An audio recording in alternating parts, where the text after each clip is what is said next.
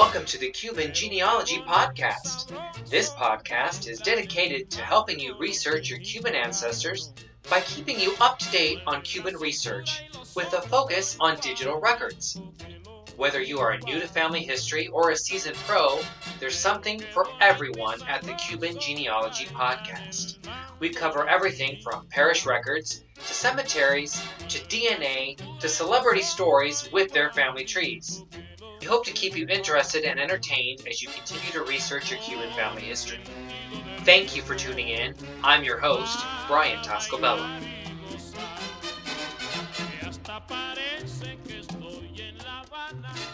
Welcome to Podcast 103. We are discussing Freemasons in Cuba, and more specifically, what that means if you find some Freemasons in your family tree. So, first of all, why are we bringing up the topic of Freemasons in Cuban genealogy anyways?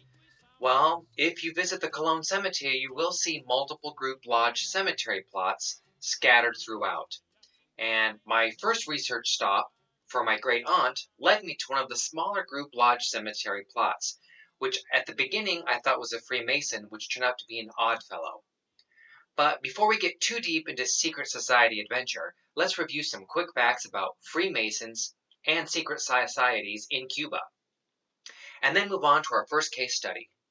In future podcasts, we will further discuss the Freemasons and the Oddfellows and the Afro-Cuban version of the Freemasons, the Abacua, who also have their own special area in the Colón Cemetery. Okay, Freemason quick facts. The Freemason Grand Masonic Lodge in Havana is 11 stories tall. It's one of the tallest buildings in Havana and was opened in 1955, most likely built by Freemasons. There are an estimated 316 lodges in Cuba, and that's as of 2010, with about 29,000 plus estimated members, and this is all according to Christopher Hodap, the author of Freemasons for Dummies. According to him, 1/3 of Cuba's members live in Havana. Freemasonry first appeared in Cuba in 1763, and then increased about 20 years later in 1791 with the influx of French Masons fleeing the Haitian Revolution. Freemasons still exist in Cuba today. That's 250 years of history. And lastly, there are other lodge societies visible in the Colón Cemetery. The IOOF stands for the International Order of Oddfellows. And as we explain this concept in the case study, keep this in mind, that I found an Oddfellow in my family tree and I was so excited. It's also noted that women were allowed membership in the Oddfellow lodges, and they were referred to as Rebeccas, under the Rebecca decree based on Rebecca from the Old Testament. And some Freemasons were also Oddfellows. So this is going to be a little bit tricky. So let's take a quick break and then we'll jump right in.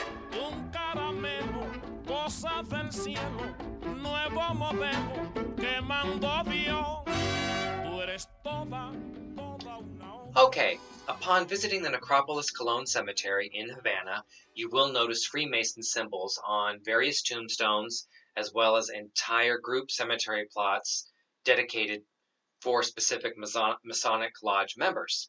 Here are a few of the bigger plots that can be found around the Colón Cemetery: Martires de Libertad, Pozos Dulces, Estrada Palma, Cosmopolita, and Pureza. So that's just a few of them. These are not sudden hidden grave sites. They're some of the largest cemetery plots in the Colón Cemetery, and usually have ornate backgrounds where many of the members are all buried. So on to the little personal story. My great aunt, the oldest sister of my grandmother, is interred in the Thomas Wildey No. 2 cemetery plot. She doesn't have a tombstone or a plaque, and there are only a few headstones on top of this massive cemetery plot. At the top, I see IOOF Thomas Wildey No. 2. So there's probably a number 1 somewhere in the cemetery. I'll have to find that next. I asked my tour guide what lodge or what logio this refers to, and she asked me if my aunt was a Freemason. I don't know much about my great aunt. Her name's Elvigia, Bello. She passed away young at 37 in the Cotorro suburb of Havana, and she is my second known family member at the Colon Cemetery.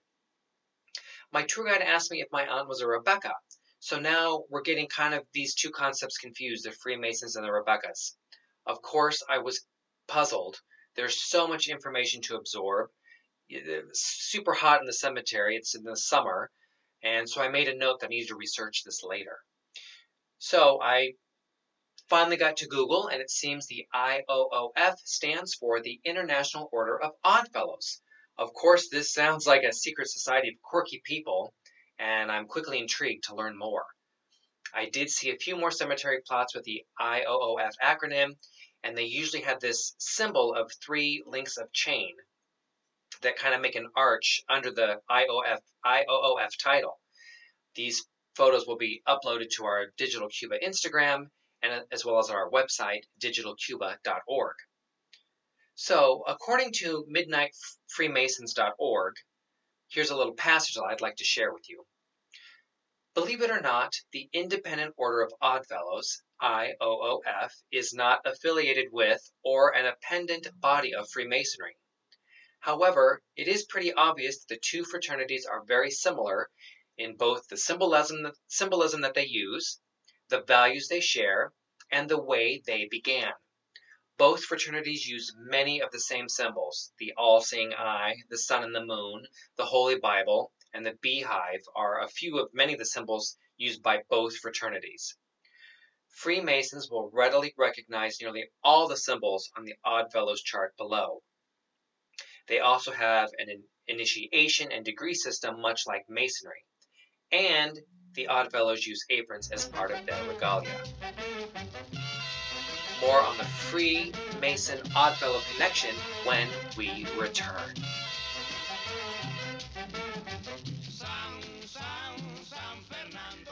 So, much like Freemasonry, the Oddfellows claim their roots also go back to the trade guilds in the 12th and 13th centuries. This is Europe.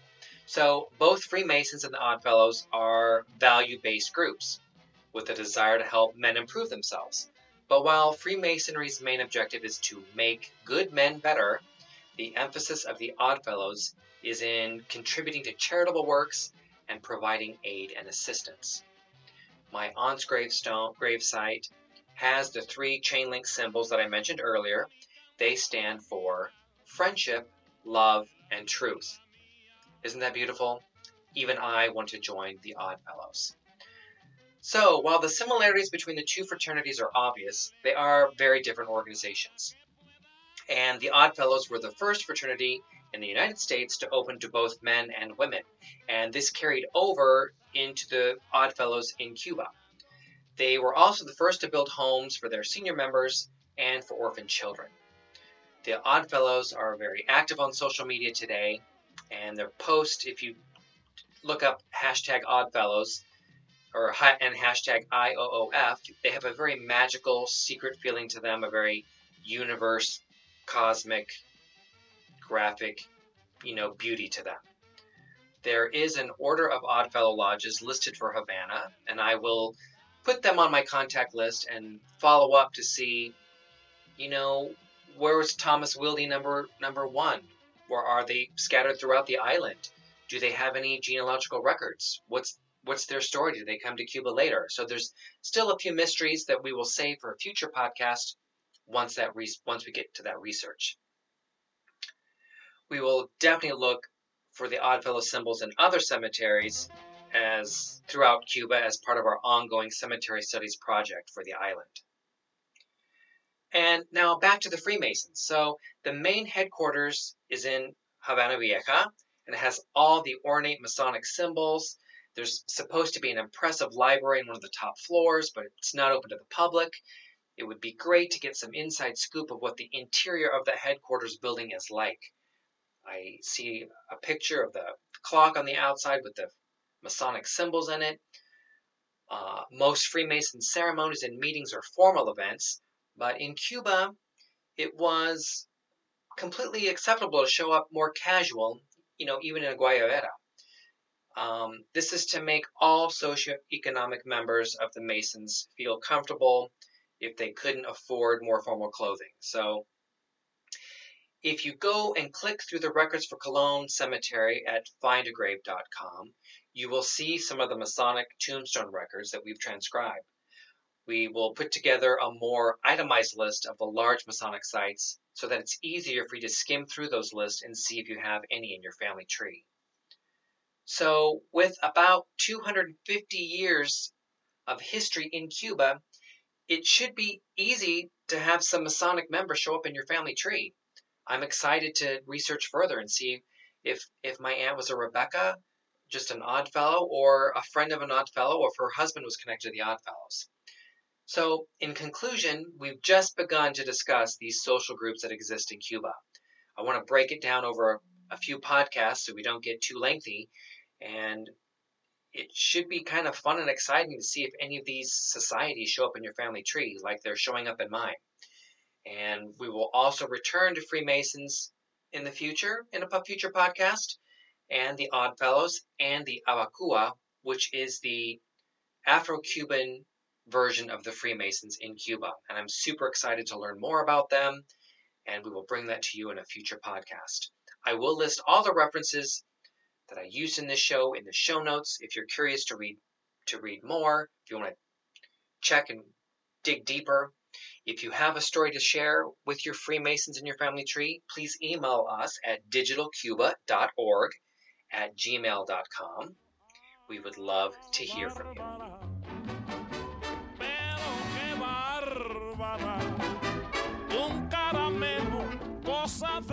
Is there Taino in your DNA? Do you have Native Americans showing up in your Ancestry.com profile? The Cuban Genealogy Podcast traveled to the Taino exhibit in New York City. We will share that experience with you in the next podcast. Cuban Genealogy, do you have Taino DNA in your family tree?